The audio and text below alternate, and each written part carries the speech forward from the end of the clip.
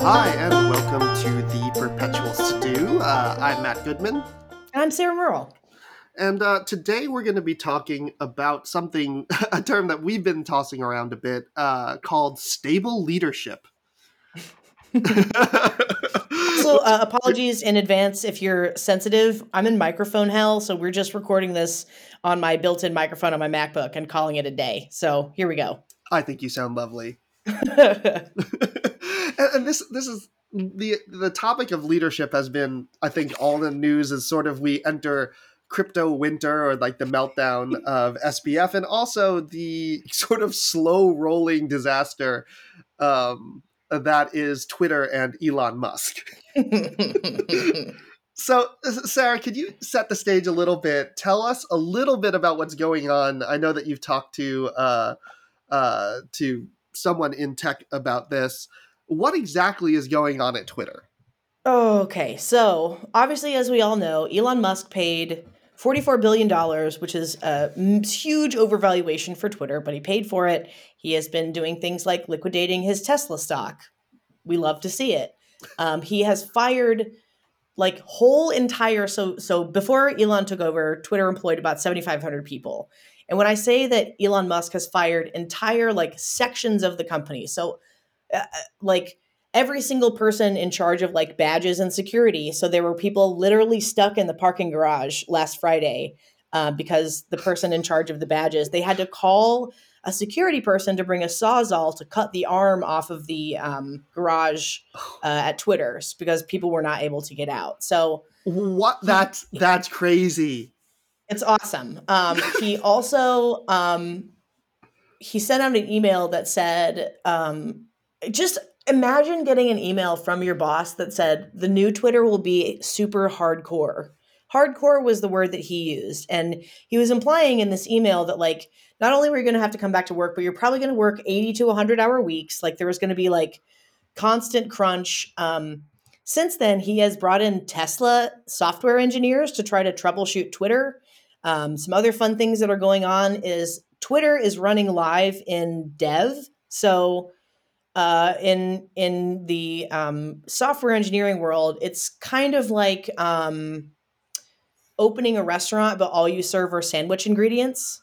So it's like opening a restaurant that's saying we're a sandwich shop, but all you can get is like a pile of turkey and like slices of bread and like a little container of mayonnaise. And you're like, well, this isn't a sandwich, but it's fine. You have all the stuff to make a sandwich. So as Elon fires more and more, so Twitter, if you don't know, is an old company. I was on Twitter until I was banned for bullying Trump supporters since I was in college, and I'm 35 now. So it had a lot of. It's a legacy company. It's a legacy company at this point. And if you don't know about legacy companies, especially in the digital space, they're really, really reliant on about 10 people who have been there since the beginning. They're really, really reliant on people who know the ins and outs of all their servers, who know the weird little like quirks in their code or whatever it is. And Elon Musk has fired all of those people. Mm-hmm. So when you're not even joking about the slow roll destruction of Twitter. Like we're going to come in one day and try to log on, and it's just not going to work. So one of my favorite aspects of this is that a lot of apparently hundreds of former Twitter employees still have access to all of the code, all of the back-end systems, because apparently the people who were supposed to control that access are also gone now.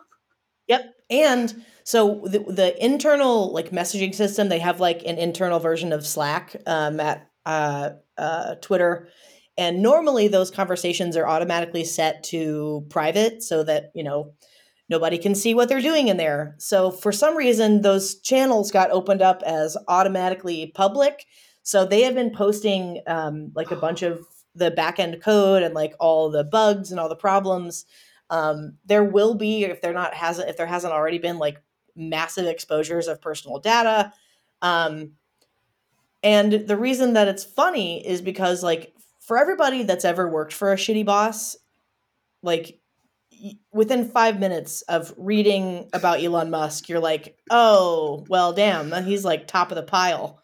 He's Um, every stereotype, every joke, so every meme about a shitty boss, just sort of like walking around in real life. the degree to which Elon Musk is Michael Scott on his worst day, like, cannot be overstated. On the first day that he quote unquote owned Twitter, he brought a sink into the Oh god! lobby of Twitter and said, "Let that sink in." Like, that's a prison Mike level joke, and And I don't. who? I mean, he didn't source that sink himself, right? Right. Like, at no point was anybody like, "This is really dumb." Like, I don't think anybody understands the degree to which someone like Elon Musk is both destructive and so painfully lame that, like, at the same time that you hate them and hate their guts, like, in a weird way, you can't help but feel a little bit sorry for them because you're like, God damn, you are the most irritating person that I've ever met in my life. It reminds me a little bit. This is a little bit of a stretch, but in terms of personality, I remember in high school there are these bunch of guys who got caught up in this like cologne thing where the cologne was supposed to have like pheromones in it that attracted women, so they put this stuff on constantly. And Yeah. I just remember thinking at the time, as I sat there with my girlfriend, with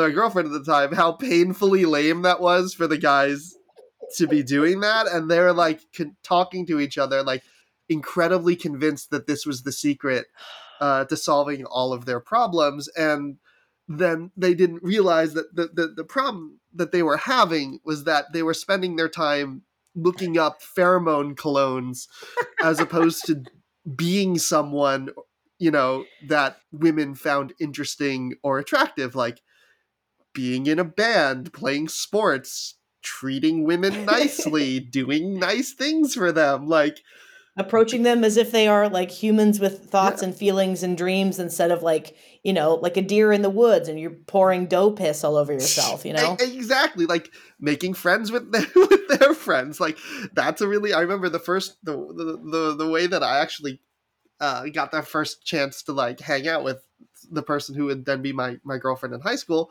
was that her best friend was dating one of my best friends, and so I got to know her friend who could vouch that I was a cool dude.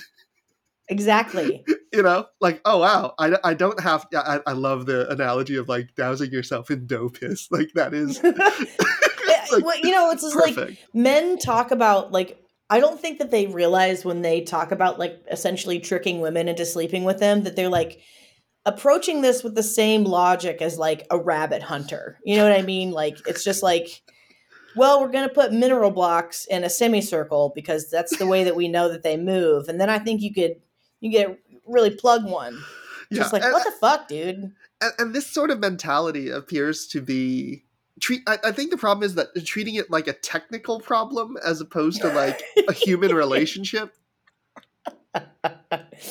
There was a great meme going around last week that was like, people who are like confused by Pete Davidson are so close to figuring out that the problem is their personality, but they're just not quite there yet. I Like, mean, that has always cracked me up. I'm just like, no, he seems like a legitimately cool dude. Seems fine. Like, he makes a seems ton of so sense to me. funny. Like, he seems like the thing that men don't understand is like the reason that I fall all over myself and would crawl over broken glass for my boyfriend is because like no matter what I'm thinking or feeling, I can say it to him and he's not going to treat it like it's something that he's tolerating for like the purpose of getting pussy. Like it really engages with like my thoughts and feelings. And I imagine that Pete Davidson is probably the same. Like even when Kim Kardashian is like, I'm just like kind of afraid that like what if curves go out of style? He's probably like, listen, babe, I think you're beautiful. Like I think you're beautiful and no matter what, like you're an icon, okay? You are an icon.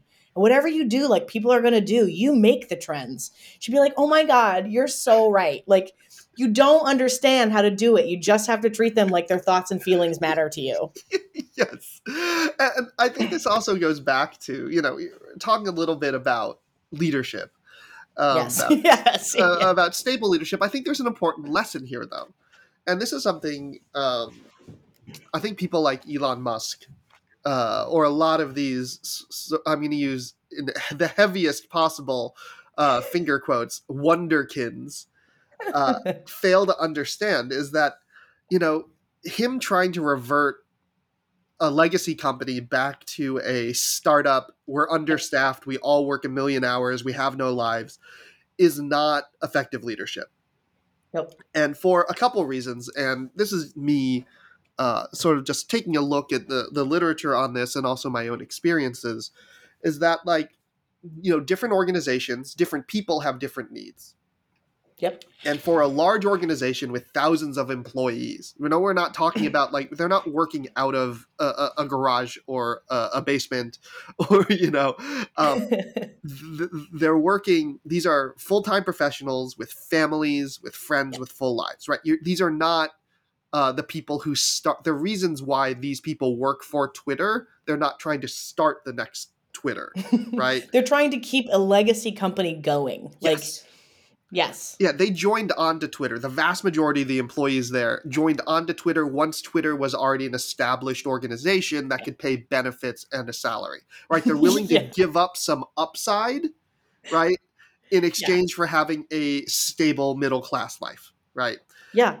That they don't want to work at a startup because they don't want to work 100 hours a week at the beck and call or the whims of one dude, basically. They want to make sure that they can plan their babysitter. They want to Yes. make sure that they can have family dinner. They can you know, have brunch with their friends, that they can see a sick relative when necessary, that they can do all the things that most people enjoy doing. And I'm just going to have to say, having worked with a lot of, you know, people who are founders in the founder space, they are generally not those types of people. They generally, at least at first, especially when they're in like founder mode, they don't have hobbies. They're not making room for relationships, right? They're 100% devoted to what they're doing. And that's not where employees at legacy companies are. And that's not the leadership they need. And, you know, on a very, very basic level, if you admire Elon Musk, so Elon Musk is kind of legendary, both professionally and personally, for just discarding, like, a narcissist. A narcissist goes through, wait, let me look up the stages of narcissistic abuse. Because it has, there we go. The narcissistic abuse cycle has 4 steps. So let me pull it up here because this is so common. So step 1 is idealize. This is the phase of immense flattery, gifts, excessive attention to appeal to your heart, weaken your defensive mechanisms, and allow you to be drawn into into a whirlwind romance without even realizing it. So I think if we're going to apply this to like Elon Musk specifically, I think this would be like the early, you know, Tesla, SpaceX kind of days where we're like, wow, look at this man doing all this innovation. Little did we know he had absolutely nothing to do with that. He bought a, you know, controlling share of stock and then sued for the right to be called founder. Okay, 2, devalue. Admiration ceases to exist and is replaced by verbal and emotional abuse. This phase is characterized by cruel, degrading, and condescending remarks, often disguised as jokes and sarcasm. Victims feel confused, doubt themselves, and develop low self-esteem. Stage 3, discard. This is where the victim's usefulness to the abuser has ceased. The abuser has found a new supply, someone to replace the victim to fulfill their needs. The victim is tormented and thrown away as if the love shared between them never existed. Step 4, hoover. The narcissist attempts to draw the victim back into an abusive relationship by any means necessary. Begging, crying, guilt tripping, projecting, blame shifting, etc. And then it just goes right back up to idealize. Well, that describes sort of what he's been doing this entire time with Twitter. Yeah. Right? Yep. And I think now, after Elon realized that he had fired people necessary to the organization, and I think you mentioned, and I think this is a really important thing, is the idea of institutional knowledge. That there are, you know, a handful of people who have been there for a long time who really know the business inside and out, and he discarded those people. Yep. And in some cases now he's trying to woo them back. But I'm going to say this from personal experience. I was brought into an organization at one point, and I realized that part of the reason I was brought in was to try to push out the old guard at the institution, which I once I did my own analysis of the situation, was totally the wrong move. Yeah. That it was true that the institution needed to innovate and deliver new product for a new generation of customers, but their legacy customer base was still the primary driver of profit and of money. Yep. And the people who had been brought in to help push out were the people who had those relationships, who knew that material, who had built those relationships over literally decades, right? Literally Oof. decades. And pushing them out would destabilize the organization in the short and medium term, because there was no ready replacement for those relationships, that knowledge, and pretty much a plug and play. Like, it didn't take a lot of oversight to make that revenue stream happen, to make that profit happen. Instead, what the institution needed to do was allow the legacy people to continue on while focusing other institutional resources and personnel to the innovation side, sort of like bifurcate the focus, right? Yeah. Obviously, that did not happen, unfortunately, to a large extent at that place. But it was very clear to me. And I think this is something that especially people who view themselves as innovators can overlook, is the importance of people who've been there, done that, know how to do it, and don't require significant oversight.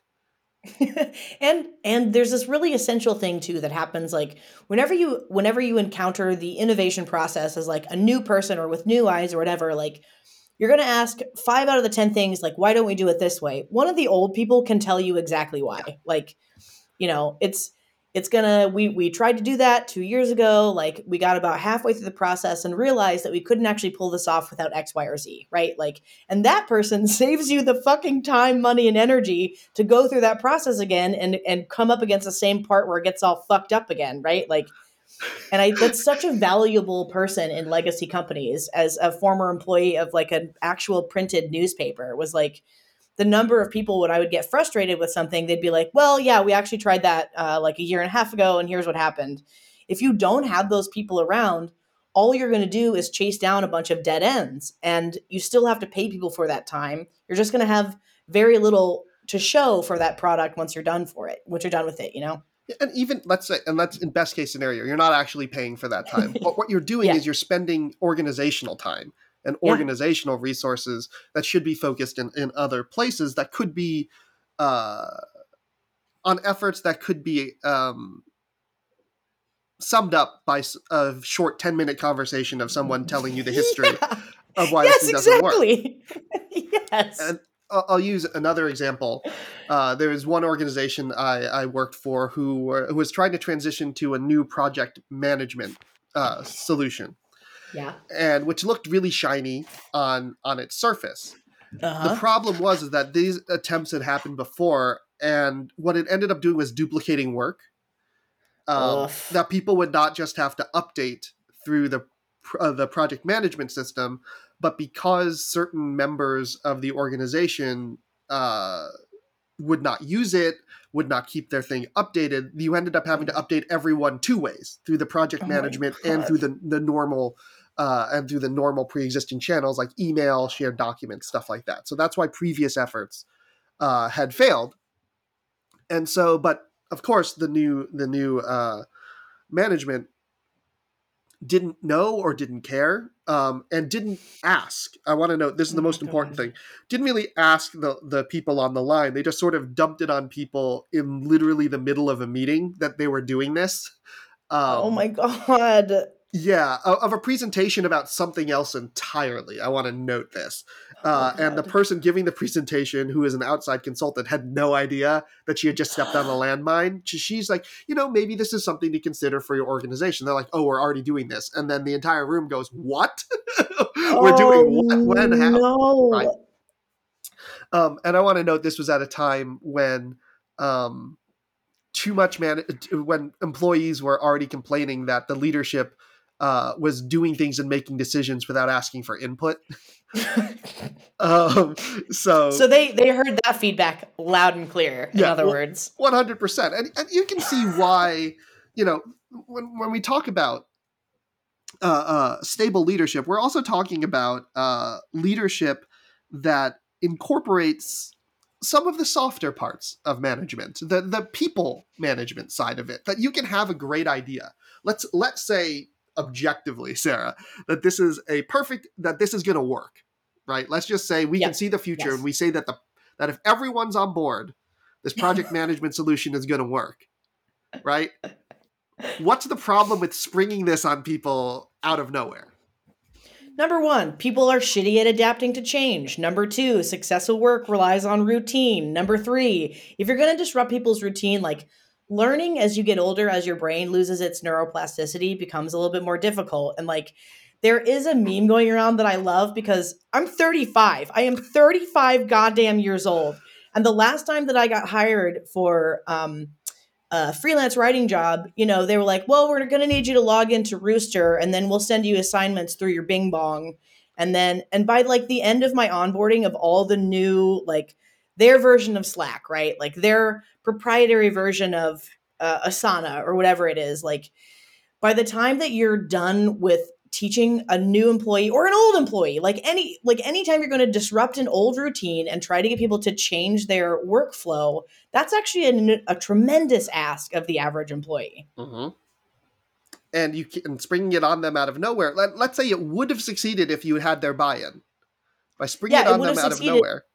But now, because people feel like they're not, being listened to and involved in the process, they're going to be really, really recalcitrant to pick up this new thing, because it's one of those things where like everybody wants to feel like their contribution matters and that they're more than just like, a number on a line at a company. And anytime any leadership says, well, this is how it's going to be, and you just need to get used to it, like that's a really good way to just make sure that as many people as possible reject whatever your idea is. Yeah, and I'm going to say this as someone who likes to disrupt things, who likes to innovate, who likes to try new things.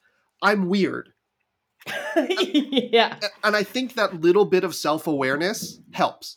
That one of my favorite things from a book ever is actually from this ridiculous fantasy series, but I'm not going to talk about it because the authors turned out to be horrible people, but I'm not going to mention the names. But this was a good piece of insight, is that at the end of the series, when the main character gets the power of God, basically, to reshape the universe, and gives it up. Doesn't change anything, just relinquishes it back out into the universe. And when asked why, he says, because my idea of heaven, this is quoting, my idea of heaven is someone else's idea of hell. Yeah. And so we're all going to be a little annoyed and upset. We're not going to all be 100% happy, but we'll figure it out together. Yeah. And that thing, that recognition that maybe what I think is right, maybe what I enjoy, how I would want things to be, is not universally shared, and is also, I want to note, is not objectively correct. Yes. Right? Is, I think, a key important part of what leadership is, because you're not leading an army of clones.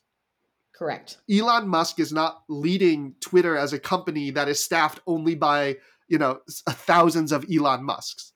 Right? Yeah. Although that would be funny because, Musk being a notoriously bad coder, maybe I think things would go hilariously bad there. But in recognizing, hey, I'm a leader, I'm successful, and I'm weird.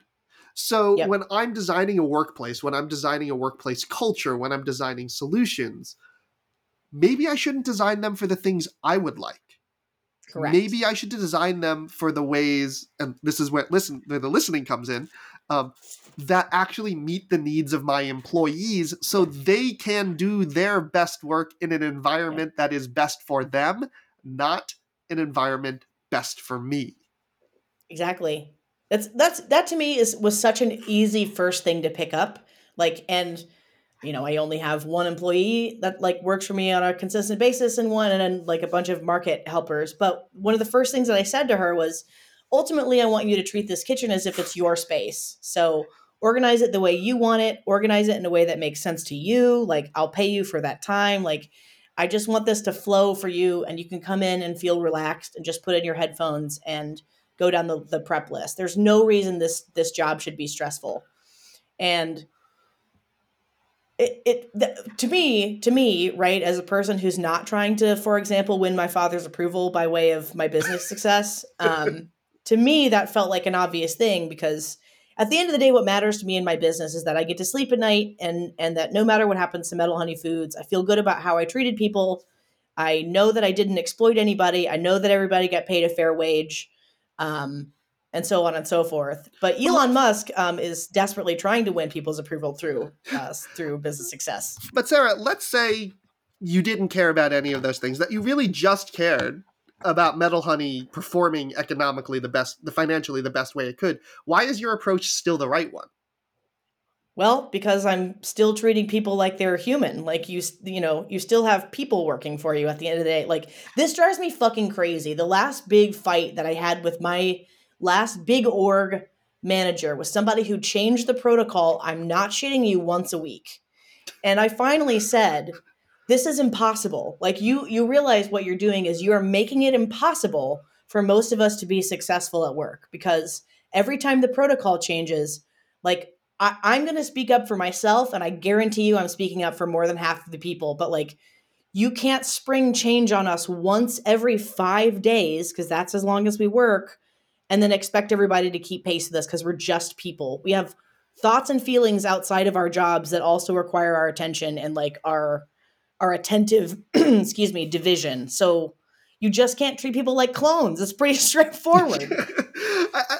And I think that's such a key, that your recognition of how to get the best work out of your employee was to allow them to set up their workspace to do the tasks that they need to do as efficiently as they can do it. Yeah. As obviously within the confines of the law, right? Because you are dealing with a food product. But you're saying, what would make you do your best work?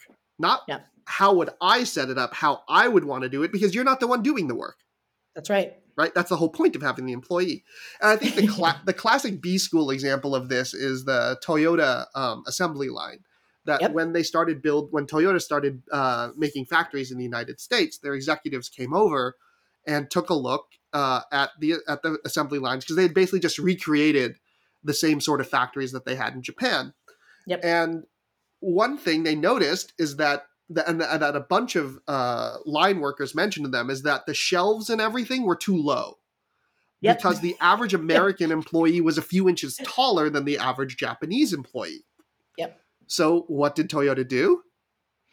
I'm guaranteed they raised the shelves. Exactly. They just raised the shelf. They just raised the fucking shelves. Because the key is making the workplace efficient, safe. Because that, bending over an extra few inches doesn't seem like a lot in isolation. But imagine doing it dozens or hundreds of times a day, every single day that you work. It's that little bit of bending over will not just cause you time, it'll cause health problems, which then cause all sort of losses to efficiency. So that capacity to listen and care and then make the adjustment that the employees need, because in this case, you're just suiting a different set of bodies. Right? And to make sure that your employee works the best that you can, because you can say, well, the shelf is the right height for me. That's right. Right? And this is what Elon is essentially saying. He's saying, well, the hours are fine for me. As a person who doesn't like my family, just like my father didn't like his family. Yeah, who cares about vacations and weekends and kids and all those things? I don't spend time with my children. You don't need to either, right? And for Elon, that works. But for someone else, that could be crushing to the point, and I'm just going to take the personal out of it. I'm just going to say they're going to be miserable, and they're not going to do their best work. Real quick, I have 2 articles. I knew that Elon Musk was a shithead a long time ago, and like the one thing I can't stand is like hero worship of shitty people, especially shitty white men. But there are 2 headlines that I want to read, and just like a tiny clip of these 2 articles. So this is actually from 2018, and I was like, I saw a rumor about this on Twitter, and I was like, no fucking way. Report: Tesla factory workers are in danger because Elon Musk hates the color yellow. Wait, what? Tesla factories are not as safe for employees as Tesla would have you believe, according to a report from revealnews.org, a nonprofit news operation based out of the Bay Area. The company reportedly misreported injuries at its factory in Fremont, California to make things seem better than they actually are. Company officials labeled toxic exposures, muscle strains, and repetitive stress injuries as personal medical issues or minor accidents requiring only first aid. Among the more baffling details in the report are several sections about how Elon Musk's personal tastes appear to have affected the factory's safety for the worse. Quote, his preferences were well known and led to cutting back on those standard safety signals. Musk apparently really hates the color yellow. So instead of using the aforementioned hue, lane lines on the factory floor are painted with shades of gray.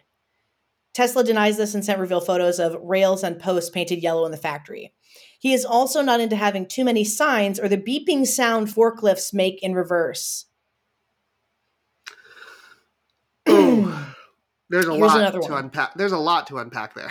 Lot to unpack there. Here's another one. Elon Musk is infamous for firing his long-term employees. And sometimes, okay, this is the article. This is how it started.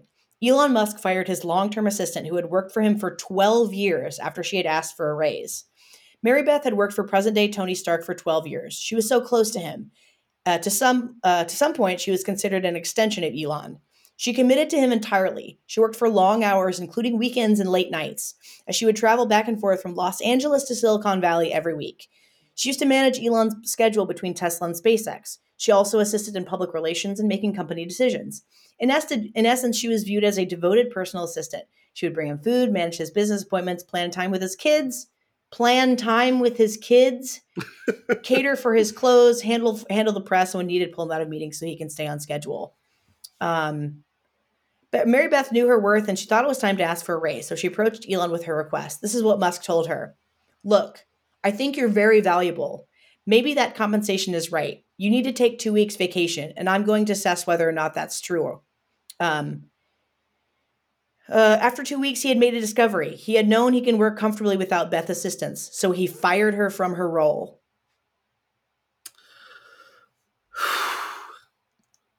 12 years. 12 years of nights and weekends doing every fucking thing that little man-child said. And he said, I'm just going to see if I can do without you. Oh, I can. Goodbye. Like, the degree to which I know that, like, we make jokes about, like, everyone's a narcissist, but, like, Elon Musk is a narcissist and a sociopath. And, like, this is what happens when we allow narcissists and sociopaths to rise to the top of corporate America is no one else is a person to Elon Musk. I don't like his children are not people to him. His wives are not people to him. His employees are not people. The only person, the only, non-NPC in Elon's world is Elon Musk. Yeah. And all the rest of us are just characters for him to play around with. Like, you need to understand that these narcissists do not think of other people as people in any form, shape, or fashion. And it not just hurts, the assistant in this case, right? The problem is that it sounds to me like she was helping create structure, order, and to manage the sort of the sort of like ebbs and flows of everyday life that stress out everyone, right? Yep. One of the great benefits of having money is you can hire someone to help, remember things for you, schedule things for you, basically just make all those things so much easier to manage. Lord knows I wish I had someone who reminded me about all my meetings and, handled, the routine stuff that goes with life, just reminding me of when I need to get oil changes for my car, right? I know. Or who can just like quietly know that I'm out of cream cheese so that it's just there for me when I buy bagels. Right. Oh my God. Have you ever heard stories, just a little tangent, of like men who did not ever buy like underwear or shampoo or body wash or like soap and like never fucking put it together that their partner went out and bought them this stuff. And then one day, like it was a thing on TikTok where a woman was like, hey, when's the last time you bought shampoo? And then you see them like glaze over as you're like, yeah, that's right, dude. Like, you haven't bought shampoo in 21 years, my guy, and you have never stopped for a second and thought where that fucking soap comes from. Fuck you. Yeah. I could say comfortably that I know very well the last time I bought shampoo. Um, and it would be, I think this also leads to a problem. He says, I can very well do fine without you, except he is not a good judge of that. Because no. Right? Because there are definitely times when it reminds me a little bit about the classic example of a famous person who, especially famous men, who divorced their first wife. And then the one who helped them, provided the sort of emotional and familial stability that let them be famous in the first place. Billy Joel is a classic example of this. Like he still thinks his biggest mistake he still mourns divorcing Christy Brinkley. I mean, I think we would all mourn divorcing Christy Brinkley. I was gonna say, but she provided him with a sort of unconditional love and support that this is not any shade on Billy Joel's current wife, but that he could value in a way, and a shared life experience that he could value in a way that he can't get anywhere else. And you only sort of quote unquote miss it when it's gone. But the thing is that the people who really ultimately suffer from Elon not being the best Elon he can be are all the people around him. Because he can insulate himself from consequences. I mean, he has enough money to make sure that, Elon's lifestyle is not going to be impacted. But think about his children. Think about the other people in his circle. Think about the employees that his erratic behavior might hurt because he doesn't like the color yellow. That someone who's been there with you for 12 years can be like, I know you don't like the color, but we're leaving this factory in like 10 minutes. So don't request for them to change the color because they're going to have to deal with it every day. And we just have to deal for 10 more minutes. So like, chill out, right? The value of that is extremely hard to quantify. Yes. But it is unbelievably valuable, not just to high-performing individuals, not just to leaders, but to the organizations they run. Can I tell you a funny story about my space sharing partner, Josh? Yes. It runs Rare Brew Tea. It's delicious. He runs a great company. He's also just like a pathologically chill dude. And Josh keeps me from, like I said, chasing down dead ends. Josh saves me so much time and energy. Our businesses are not interlinked at all. But a few weeks ago, I texted him and I was like, we're in this big industrial warehouse kind of style building. And I was like, what if we had a holiday market in here? And he texted me back immediately, well, it's dirty. There's dust everywhere. We'd have to spend 3 days cleaning. It stinks in the front room and we're in a weird neighborhood and we have no parking, but we can definitely talk about it. And I was like, I texted right back. I was like, thank you, friend. That's exactly the reality check I needed. It was like, before I even let my imagination get involved in this, I need somebody to say, here are all the reasons, lovingly, respectfully, that this might be a little more than you're willing to bite off and chew, Yeah. And also, it's helping you avoid the sunk cost fallacy as well. Exactly. Right? What a lovely thing to do. And also to do it in a way that only someone that you've known for a while can do, because it's a mix of both like the straight dope and then also like the support as well. That but we can still talk about it. Not telling you no, but just letting you know that you should know the answer is no. Yeah. And the funny thing is, too, Josh had a baby, Josh's wife had a baby a couple years ago. And my first thought was like, you're going to be a great dad. Like, you're going to be a great dad of teenagers, especially. You know what I mean? Like, well, having somebody to know the difference between, to have the emotional intelligence of understanding what the other person needs to hear factually, but also needs to hear emotionally, that's a particular leadership skill. And it's one that Elon Musk does not have. Jeff Bezos does not have. And I think that one of the reasons that we're seeing this sort of panic from men and a lot of this, these kids don't want to work one day, is we are leaving the past behind of these emotionally unintelligent bosses. And we find more and more that these people that we thought, because they were non-emotional, that they allow us to focus better on the task at hand and be better, blah, blah, blah.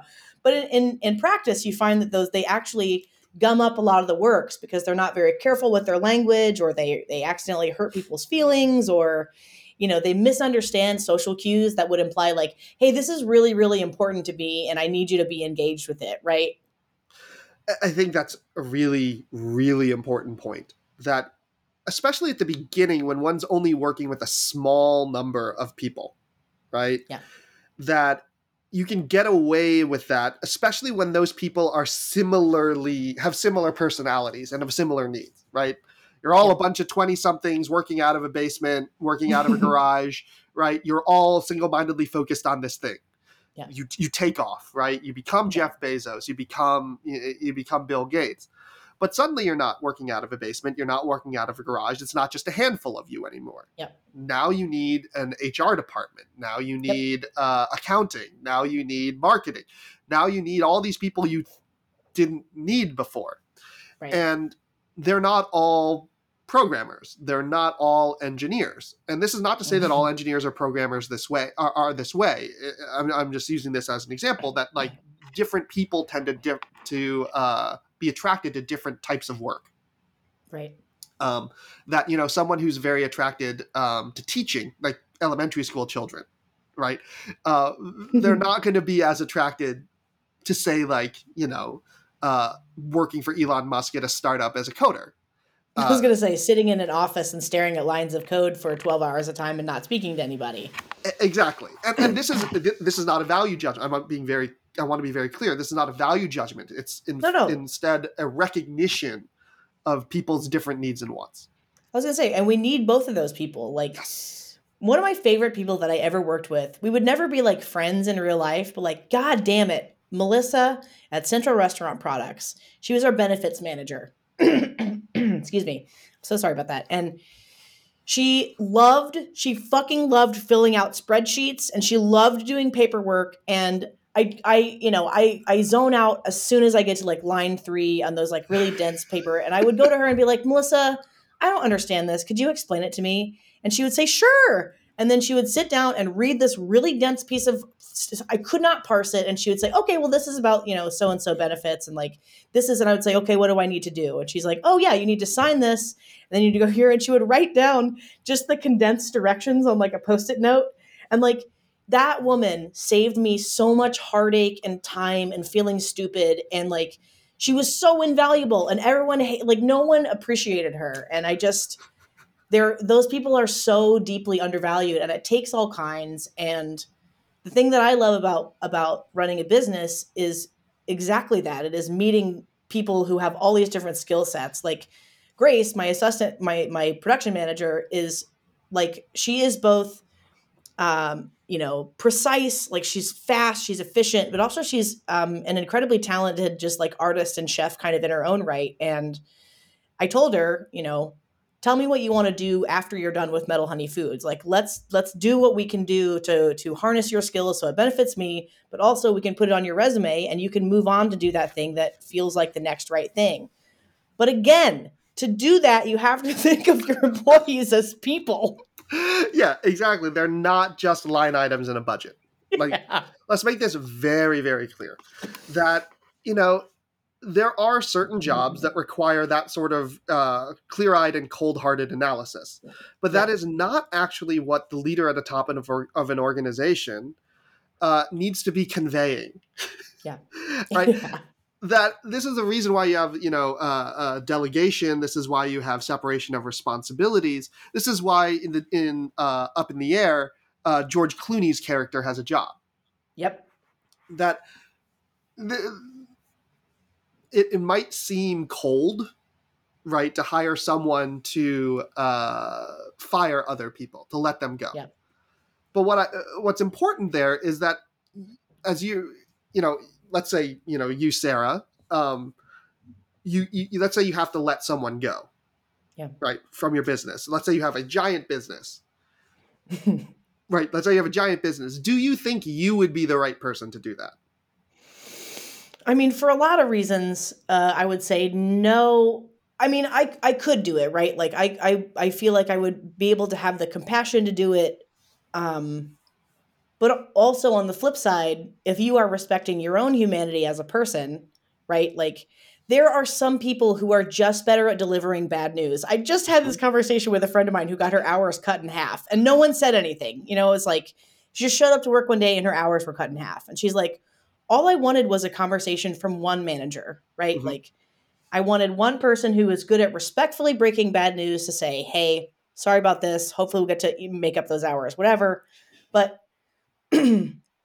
delivering bad news, to answer your question, I think I'd be fine at it, but I think that there would be someone out there who'd be a lot better at it. I mean, that's why those people, part of the reason that companies hire those people to like come in and fire people is they're so nice.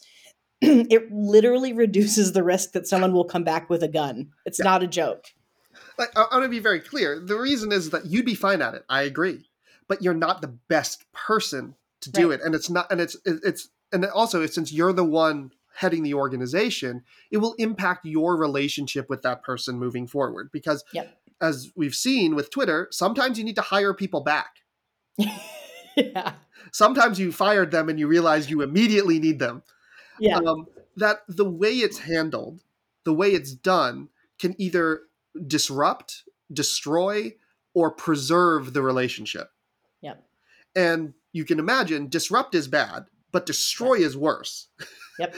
And because when you destroy the relationship, if you need the person back or anyone in that person's circle, so to say, then there's no chance of reconciliation because you've destroyed the trust. Yep. Right. And this is I think this is where viewing people as sort of fungible and not as people, as means to running your company as opposed to like important ends in and of themselves, you end up reducing your available talent pool. Yeah. That Because you know what people really hate is being reduced to what can you do for me lately? Signed, your boss, you know? Exactly. And then when they try to circle back to you, wait, actually, it was a mistake. We do need you back. The human response, and the response you will get, is go F yourself. That's right. That's right. Because the other person basically exerted their power over you by firing you and did it in a way that's really dickish. Yep. So the human tendency is not to go to rationally examine the offer coming back. It's to say, well, you just fucked me, so no, fuck you. Right? Yeah. But if you do it, if you manage the relationship, even a termination, in a way that is respectful and kind and treats the person as a full person, then when you come back to them, their response still might be no. Right. But it's not going to be, oh, fuck no. Right? And there's actually a probability that for a small handful of them, the answer might be yes. Right. Right? And because also, if people don't know this, this happens all the time in the tech sector. Yeah. Like, just my partner and his stories, the number of times people get either bought out or taken over, they get fired, and then, you know, a week and a half later, someone's calling them desperately on their cell phone saying, hey, please, we just need the patch for X, Y, or Z. Like, how did you do this before? It happens all the time in the tech sector, which is especially why this is such a surprising and bold and outright fuck you. You know what I mean? And the thing is that if you do that, if you handle the termination properly, the person might say, sure. Right? It might not be as a full-time employee. It might just be on a contract to fix X or train people on Y. Right? But most of the time, if you handle it correctly, then the person says, sure, you know, let me show you how to fix that. You know, let's figure something out. But if you tell them you're not valued, and I know that you don't have to, when I tell them, I don't mean just say the words. I mean, demonstrate through act that you don't value them. And sometimes you can tell someone, we value you, we're keeping you, but then they look at how you've treated everyone else. Yeah. And this is something I think narcissists or, you know, bad leaders might not recognize, is that they're so absorbed with how people are treating them. They really only care, was that person nice to me, right? Does that person like me? They don't look around at how that person treats others. But for normal people, and I'll use this as an example, like I went on a date with someone, and the reason she said she would go on a second date with me is because I was nice to our server. Yep. that pretty basic human stuff, but it's shocking how often people are like, I don't think that really matters. Yeah, right. And even if even if Elon Musk doesn't care about those things, or like even if James Corden doesn't care about those things, right? Everyone else, like I think James Corden was actually kind of baffled, yeah, by why people cared how he treated servers at a restaurant, because to him they're just the help, right? What I think people like him fail to realize is that other people very, very much care because they can see themselves as the help. I was going to say, a lot of people, speaking personally, have been the help. And I think what's so interesting, about people who treat like the wait staff or the help or the maintenance or whatever, like shit, like, God damn, you made it to this point in your life without having one shitty job. Yeah. Like, how did you do that? How much privilege did you have to come from to never, ever once have to fold a t-shirt or do an overnight reset for $100 on Christmas Eve, which I did twice? Like, how have you gotten through life without feeling like a menial member of the underclass, such that you find yourself unable to abuse menial members of the underclass? Yeah, and I want to clarify here. I think that's a fantastic point because, I worked my fair share of those sort of jobs. I've worked at a bookstore that also ran a calendar store during the Christmas months. I once had to stand for 13 hours at one of those kiosks without... Oh my God. Selling these like cheerleader and outhouse calendars. Oh my God. In Connecticut. And the reason I had to stand there for 13 hours, and there was no stool because the company policy is you couldn't lean or sit while you were working. Wow. But they forgot I was there. No. They were supposed to relieve me after 6 hours with someone else to take the second half of the shift, but they were so busy that they forgot to send someone. So I just wound up there holding my pee for 13 hours at this kiosk standing. That sounds like some Elon Musk boss shit, which might be accidental. The reason why I didn't abandon post is I knew it was an accident because my boss, who was a grandmother, I want to note, she had always been good to me. I knew it was a mistake, right? So when I came in, having closed up the cash register and everything, she looked at me and then went, "Oh my God, it was still you there?" Yep. And then didn't let me not have to work there for the next 2 days. Everyone shuffled their schedules around, even my coworkers, to make sure I didn't have to be there for the next 2 days to like physically recover a little bit.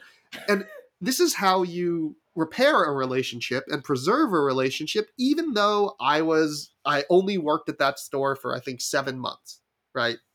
Yeah. I was still valued, not just as an employee but as a person. And that made me work harder and do more and not raise a stink or a complaint or like register that as a violation of labor law, which it was. It absolutely was. Yeah. But it didn't even cross my mind, right? Because of the way I was treated as a person by my manager and by my coworkers. But that all came from the way the manager treated everyone there. So everyone there then treated everyone else with dignity, kindness, and respect.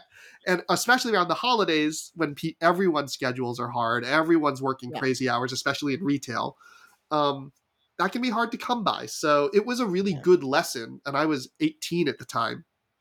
It was a really important lesson. And this is on a small scale. It was at a mall bookstore.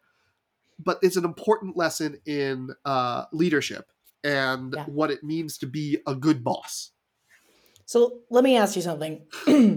If you were, for example, a leadership coach to executives or anyone in the leadership layer, and you had a sit down with Elon Musk, and he was actually going to listen to you and said, "Matt, please, I have found your company online. I desperately need your help. I desperately need your advice. I'll do anything you say. Please, please, please help me turn this around." What would you say to him? I said, you don't need to be listening to me. Who you need to be listening to are your employees. Yeah. That the employees are what make the company run. They're the ones who know way more about this than you do. Now, you've pushed out a lot of the senior people already. So there's a problem there. But that doesn't mean that they might not be willing to come back and at least have a good conversation, right? Or it Yeah. doesn't mean that everyone with experience at the company is gone. Right. So I would say the first thing you need to do is listen to the remaining leadership you have, the remaining employees you have, to get an idea of what kind of company culture is necessary moving forward to not Yeah. just make Twitter a place where they'll stay, but a place where you can attract the talent you're going to need, right, for Twitter to continue succeeding. Because Twitter is not done with shedding employees. I'm going to make this very clear. There are all the people who weren't fired, but the people who are resigning now are resigning because they have other things lined up. Yep. There are other people in the process of lining those things up. Right? So what you want to first do is stop the bleeding. And the only way you can stop the bleeding is by listening to what your remaining employees want and need, and then demonstrating to them that this breach of trust will not continue, that you will actually listen to what they're saying and make adjustments, so that if you make them promises, because you're going to have to make some of them promises, that you will actually follow through. Otherwise, you're going to end up with no one working there. And the only people who will come to work for you will know not to trust you. So that means they're not going to give you everything. They're going to give you basically as much as they're contractually obligated to give and not an inch more. Yep. And as we all know, working to rule doesn't actually help the company run, because there's so much that goes into any job that can't be in the job description. By the way, if you want to read 2 more insane essays about like Elon Musk as a person, his first wife wrote a beautiful essay that's now been well circulated, where she let us all know that she told him, "I'm your wife, not your employee." And he said, "If you were my employee, I'd fire you." He said that to his wife. Then there's another essay where he's being interviewed by Neil Strauss, the longtime Rolling Stone correspondent who wrote The Game, a brilliant writer, even if he's kind of a D-bag himself. Yeah. He talks to Elon Musk as Musk is going through a fresh breakup, and is basically saying, I'm like a child, like a teenager. I'm no one without her. I'm nothing. I don't even know what I'm going to do.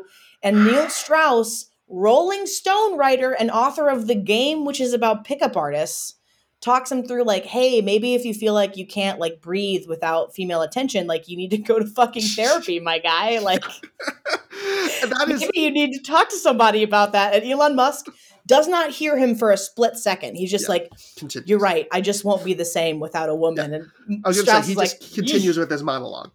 Yeah. Right. So the second thing I think those are perfect, because that's the problem with someone like Elon, is that he would never actually do the first thing. He wouldn't actually listen. Right. Right.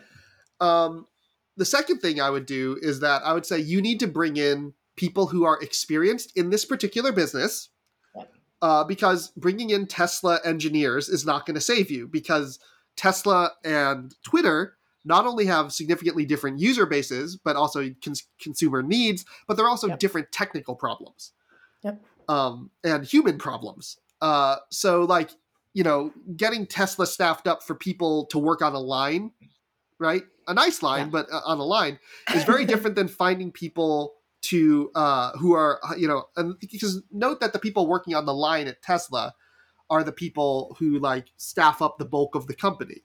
Yeah. But at a place like Twitter, right, you're not hiring as many people like that. You're hiring people with a lot of options, who are highly educated, who have in-demand skills, who are not fungible. I'm sorry, they're not. Like, there is a war for talent in the tech field, and we are not producing enough of these highly skilled individuals. Yeah. So you can't simply churn through them, right?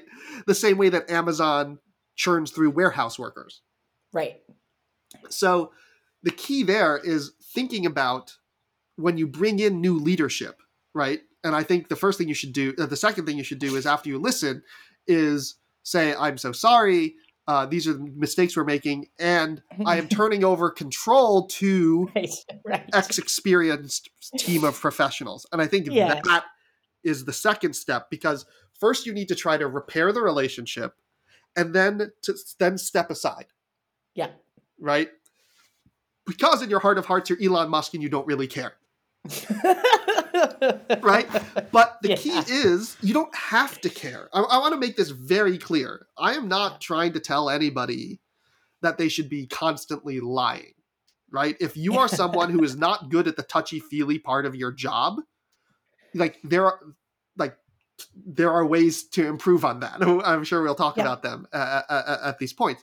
But I'll talk about one person. This is observing from afar. There's one person I know who's very, very good at her job, but she is not good at the touchy-feely stuff. The people who have come to her for help have immediately gone to someone else in her department afterwards, and I don't want to work directly with her anymore. But the big takeaway they say is, we think she's very good at her job. We think she really knows what she's doing. She's very organized, very efficient. I just don't want to interact with her personally. Yeah. Right? And I think at that point, then you should say, you just admit to yourself, I don't care about that part of my job. And since this person is a leadership position, they should just delegate all of that interpersonal stuff to their staff. Yeah. Right? And focus on the things that actually make them strong, which in this case is long-term planning, organization, internal politicking, that sort of thing. And I'm like, this is not an attack on your personality. This is not saying you're a bad leader.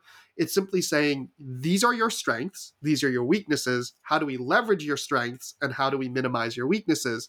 And in Elon's case, his biggest strength is that he's a risk taker, he's a go-getter, he can be seen as a visionary, right? He can garner a lot of attention. And he does come with a lot of clout, you know what I mean? Like, he does have an army of weird nerds willing to take a bullet for any amount of reasonable criticism against him, you know? But he should not be the one making these sort of operational decisions. He should not have been the one saying, we need to fire X number of people. Yeah. Let the people on your team, or make a team of people who are very experienced, who will make that determination themselves without your input. You need to trust their judgment. And then your goal as the leader is to then message that publicly, right? Explain it thoroughly, why it's happening, right? And then proceed to let the people who are good at handling this stuff handle the sort of interpersonal things, not just shotgunning out emails to people that if they get an email on their work account, they have a job. If they get it on their home account, personal account, then they don't have a job. This should not be like, when college admissions, you get the fat envelope or the thin envelope. You think that you got in. It should not feel that way, right? People should not wake up on a Monday morning and discover via email that they've been terminated, right? Oh my God. I want to note right before the holidays, there needs to be a process that respects them. And if you can't do that, right, then get people who will. Because guess what, Elon? It's a lot cheaper than losing, over $20 billion of valuation in 3 weeks. To me, like, this is my whole goal, is to get to the point where all I do is delegate. Because, man, do you ever think about, like, as like a, emotionally intelligent, a little bit softer hearted person yourself, like, how different your careers could have been if someone said, hey, I noticed that you are more emotional, like, you're better at the soft skills kind of thing. Like, maybe you're not thriving in this role, but I think that if we put you in X, Y, or Z role, like, I think you'd be great at it, instead of, you need to get a handle on your emotions. It's not very professional. You know what I mean? Like, well, also why is that person a leader then? Why is that person in management? Yeah. That's what I mean is I just can't wait to get to the point where I see somebody for who they really are and what their skill really is and what their passion really is. Like, you can say that you want to be an engineer, but if I find out about you that you're a very justice-minded person, right? That you're like, willing to be iconoclastic for the sake of, creating a more equal environment for yourself and others, like I'm probably going to move that person over to HR. You know what I mean? Like Mhm. even if, if they're skilled enough to handle that job, I want a person who's justice minded to be in a position to act on the better, for the betterment of people who don't have that much power within an organization. Does that make sense? Yeah, and never underestimate how people will creatively use their skills in new environments. Yeah. Right? Yeah. That a lot of time the best job isn't about your technical skills. And I'm going to tell a story about someone I worked with almost a decade ago now. Yeah. He wanted to go to business school. He was a mid-career executive at a large pharmaceutical company. Yeah. And during the course of our work together, I realized that he didn't know algebra. He had never really been taught algebra. Yeah. But we did a 1-week boot camp where we worked like 8 hours a day, hung out, taught him algebra. But we found out that through his company, there was a way to get admitted into one of the top business schools in an executive MBA program that did not require him to take a standardized test. Instead, it would require an essay and some other screening, but it wouldn't require him to do that math. So we said, you know what? Let's try that as plan A, and we have the normal route as plan B. He gets in, and I'm like, hey, and I'm going to call him John, just for that's not his real name. But I'm like, hey, John, in business school, you're going to have to do a little bit of math, but because he was worried about that, right? That he's going to this really, really difficult business program. He's like worried about he's not going to be able to do the math. I'm like, look, your skill is in team building and in recognizing other people's strengths and putting them in a position to succeed. Yeah. So when the projects you're in, right, use that, leverage that. Don't worry about your ability to do the math. Put together a team so that between all of you, you have the skills necessary to complete the task at hand, even if you personally don't. And he wound up being president of his class at the business school, and awesome. has been extremely successful from there on out. And one of the big things that he did not realize about himself was his own strengths. That he was so focused on what he couldn't do that other people could do, right? Because he was from a working class background. He was never a great student in school, and he was, competing with all these people with fancier degrees, with better educations. I'm like, but John, people like you. People like working with you, but more importantly, people like working for you because you always support them, and you put them in a position where they will be maximally effective, and that you might not have the creative solution to a problem, but you know that there is one, and you will work with them and support them until that team gets it done. And ultimately, by focusing on the things he did have and leveraging those, he wound up. He's one of my favorite stories of all time. He also has 2 adorable dogs, but I think that the willingness to say, okay, to admit to yourself. I think the biggest thing is that John could admit to himself, I'm not good at X, and Elon can't admit to himself he's not good at this. Yeah. Right? He can't admit that he's not good at that. Maybe his skills at managing Tesla and SpaceX don't port over to a social media company. Yeah. Right. So since he can't admit that, it means he lacks the crucial emotional skill, right, for what we're coining stable leadership. But I think we can just call effective leadership, but leadership that lasts. And this is particularly important at a legacy company. We'd be having a very different analysis if we're just talking about a startup that's 4 months old. Yeah. Right.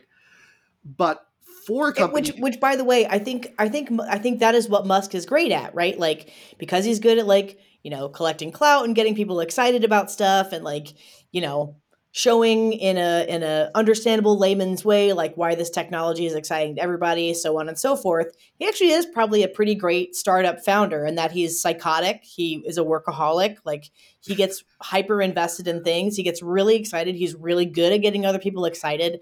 But this could not be further from where Elon Musk needs to be. 100%. And you and I have talked before, and I'm sure we'll talk on a podcast episode about the difference between like the founder CEO Yes. and then the growth Yes. CEO, Yes. right? And I want to note here, we're not even talking about a growth CEO. We're talking about like just a maintenance CEO.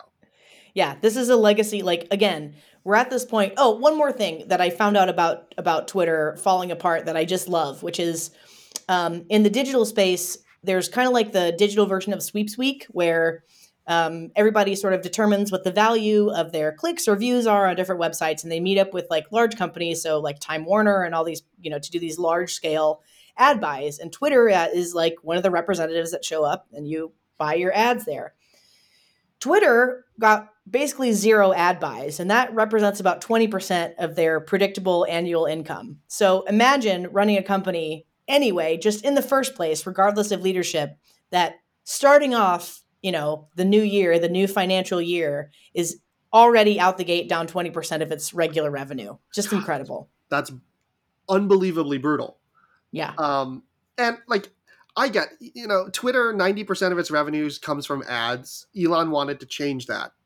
But you know how we talked before about, if you don't have an immediate replacement for that source of revenue or profit, don't blow it up, right? Haphazardly.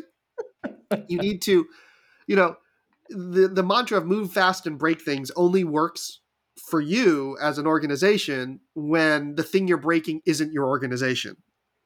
Yeah, and also that's a Peter Thielism. And the thing about Peter Thiel is, number one, obviously evil person, fascist, etc. Yes. But Peter Thiel is, as an individual incredibly engaged with the company that he runs. He is there.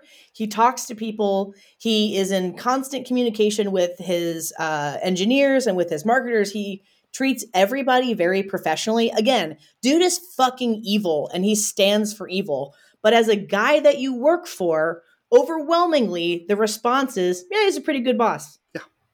Because the thing he's breaking isn't his organization. That's right. That's right. Right? Because he's not moving fast and breaking things internally. No, he's listening. Correct. He's going through proper business processes. He's doing all that stuff. Yeah. And this is the thing, is that like, I'm going to just use myself as an example. Mm-hmm. I would make a terrible accountant. Yeah, I'm going to make this very, very clear. There's a reason why I don't do accounting. And it's not because I can't do the math. I can do the math. I can understand the principles. It's just temperamentally, it would feel like every workday was taking out my teeth one at a time. Yeah, same. Right? Yeah. The only job I ever got fired from was when I was hired to file. Oh, I was actually hired for something else, but I finished my project and they still had me on for an extra week. So they made me file things in just a giant filing warehouse. Cool. And cool. I fell asleep standing up because it was just mind-numbingly boring. And then they fired me because I was sleeping on the job. Perfectly fine. But like, having worked with me for a while, they should have immediately said, he's not the best fit for this. Maybe we should find him something else to do. I would much rather be abandoned at a mall kiosk. At least then I'm interacting with people. And I think the problem we run into now a lot of the time in the way that we're selecting leaders, and yes, we select people like Elon Musk in the decisions we make. And I'm using we in a general sense, not you or me, but that like investors, our society chooses who to endow with these leadership positions. And oftentimes we're selecting people just for the wrong role because they were good at something else. Elon, as you noted, probably would be still a very good startup founder. Yep. But just totally the wrong person, and for this particular situation. And I think we need to, when we analyze not only what we're doing within our careers, but also where we choose to use our talents, and even for those of us who are lucky enough to be founders, how we choose to hire employees, when we choose to exit a venture. We need to be honest and frank with ourselves and say, like, I am good at X, I am not good at Y, right? This is the point where I need to get out, or this is the point at which I need to turn over this thing to someone else who's better at it, because it's the recognition of our limitations, particularly for people who are intelligent and talented, like Elon. I'm not going to deny that he's intelligent and talented, but the thing that he lacks is the ability to recognize his own limitations. And that's why he's failing in my opinion, it's why I think he's failing spectacularly in public eye, because we're running up past the limits of his competence. And instead of it happening behind closed doors, right? Which is like what I always told kids in my classes when I was teaching them, my students, I'd be like, it doesn't count. We happily embrace our mistakes because it doesn't matter. Yeah. Well, it does matter, Elon, because you're doing it in real life, right? Like again, I love this. I love that you are 100% right about him having to have a little bit of, as the kids say, be fucking for real with himself. But again, that requires just a crumb of self-awareness or emotional maturity, and he just doesn't have that. So this is one of those things where like, we are just going to watch the slow collapse of this company because of one man's ego, which is such a bummer, but also, I mean, predictable, you know? Yeah. And we've seen that also now with some other high profile collapses in the crypto space, like SBF, Sam Bankman-Fried. Holy fuck. That's an entire separate episode, but this is another situation where you just have too many similar people. Right, in the same space, so that instead of getting the power of markets for ideas, right, where people with different ideas and prejudices, they all come at problems from different viewpoints and end up with a better answer because their biases are counterbalancing each other. Yeah. We end up people who are so similar to each other, their biases wind up reinforcing and exacerbating the blind spots and biases of their peers. Ding, ding, ding. You end up with entire, billion. Like you wind up with entire sectors of the economy, like the crypto space, essentially running off the same cliff like lemmings. I also, you have to laugh, right? Like this is all these things are born out of the same culture, which is, I don't know I know that you liked calling me a nerd in high school, but like I'm rich now, and you're like, well, but you're still an awful person. Like those people who can't tell the difference between people who can't tell the difference between like who can't separate themselves from like themselves as a person and their quote unquote genius. You know what I mean? Like, I don't know. No, I'm with you. And I think you make a really good point, is that the biggest thing that they all share is their narcissism. Yeah. Right. And there's always a little bit of narcissism into starting something new. Like you and I can both admit it. We're like, there's a problem and we're the right ones to fix it. Right. There's a product and we're the ones to do it. Right. Yeah. But I think where you are so healthy is that, you're just like, maybe on like a macro level, but not this discrete task. Yeah. Right? Not this specific detail. And you're able to say like, maybe I'm not the right one to process this spreadsheet. Maybe I need someone to help me with this, and they need to take ownership of it and do it their way. I think that's the difference. And that's why, your company has managed to go more than 3 weeks without lighting itself on fire in public. Wait, I'm sorry. I want to keep this in the show, but can I tell this story? Because this is amazing. Please. It's happening as I'm sitting here. So obviously I've had to call it a feud is a bit silly with the people who used to who owned the kitchen that I used to run out of. They're in their 40s. They have basically grown children and also a baby. Were apparently posting my direct messages with Sarah about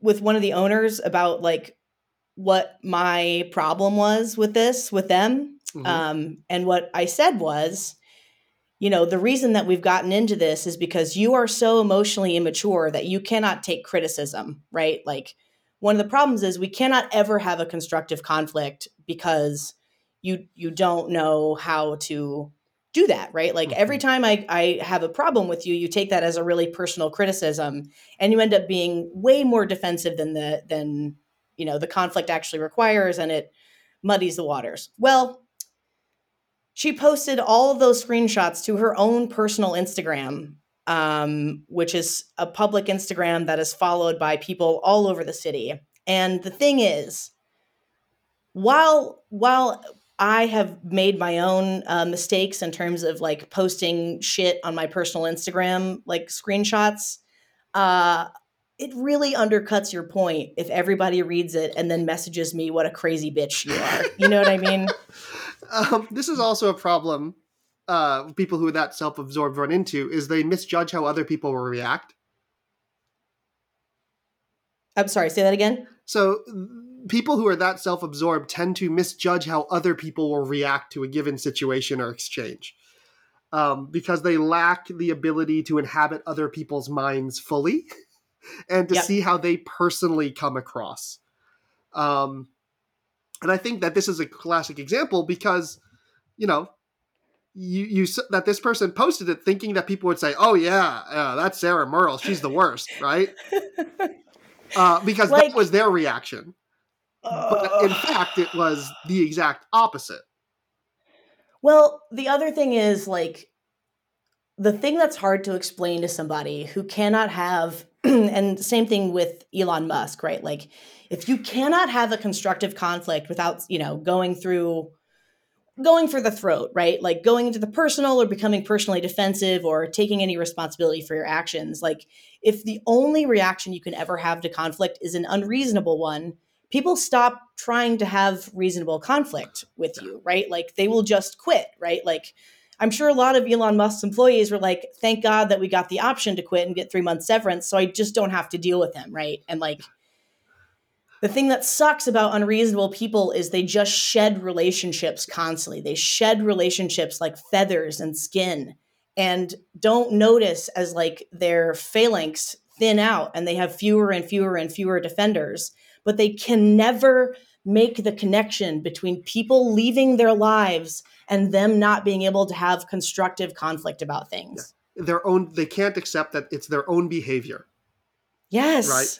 That this is the old joke. The old joke is that like if you constantly find yourself surrounded by assholes, there's only one common denominator in all these relationships. And so I want to plug not our own, not anything we're related to, but there's this great YouTube channel called Cinema Therapy. Oh yeah, okay. And it's between a licensed therapist and they're two best friends. One's a therapist, the other one's a filmmaker. And they basically give quote unquote like relationship therapy to like TV and movie characters. And what I love about it is that, well, first of all, it's funny as hell. They're really insightful. They're just great guys. But the second thing I love about it is that one of the big things in a lot of characters is that, especially the characters who are like evil or villains in movies, is that they're never able to actually take ownership of their own part in bad things that happen. Yes.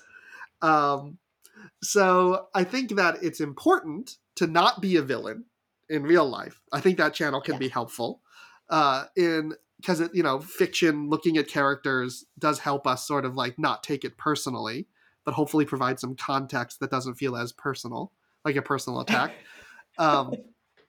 is like recognizing why that lack of accountability ultimately winds up poisoning every relationship, personal or professional. Yep. I mean, like I was going to say, across the board, right? It doesn't matter if it's the person you barely have any interaction with at your shitty job, or if it's a family member or your marriage or with your kids, whatever it is, an inability to take accountability for yourself and say like, yeah, I fucked up. Like, I'm not joking when I say that shit will ruin your life. It will ruin your life. So you know what will not ruin your life though? That will in fact make your life much better. Hot honey. I have to say, especially with the holidays coming up, there has never been a better time to like make for the foodie in your life, to simplify your holiday shopping. So Sarah, tell me a little bit about your hot honey. Once again, we're back. We're in a commercial space now, so you can expect that coming out in large quantities whenever you need it. But local honey infused with hot peppers. You can buy it online at metalhoney.com. I think I still have Stew as our as our coupon code for free shipping. And we're gonna have a lot of cool stuff coming out for the holidays. So like what? What do you got? Like we got little box sets going on. So if you really love one flavor, it's same flavor. You can get a regular size bottle, and you also get a mini, and you get a bunch of sweet and salty and savory Mexican candy. And I think it's gonna be delicious. I think you're gonna love it. I have to say that we give Metal Honey. My mom loves Metal Honey, and she gives it as gifts to the foodies in our lives. As you know, you've seen the orders from. I love it. Yeah, from New York, and I have to say, every single time we introduce someone new to it, they absolutely go crazy, and they think it's exciting that I actually know the person who like owns the company and does that stuff. They're like, "Oh my god, like how'd you meet her?" I'm like, "Well, we do a podcast together." And they're like, "What?" And anyway, it's pretty cool. Thanks for selling me like a miniature celebrity. I'll take it. I mean, you're famous. You're famous in my household and with my group of friends. And so, those of you who haven't tried it, go to metalhoney.com, use the promo code STEW, and get some hot honey from a hot honey. Hell yeah! And meanwhile, I'm going to bully you into starting this executive business coaching situation. I will do it until it happens. Yeah, so I'll have an announcement about that in a bit. Still have to come up with some of the details, but thank you, Sarah. I really appreciate it. This was a great conversation about a topic I've been thinking about a lot. And I'm happy to go through it with you. But until next time, I'm Matthew Goodman. And I'm Sarah Merle. This has been The Perpetual Stew. And until next time, stay curious. Bye.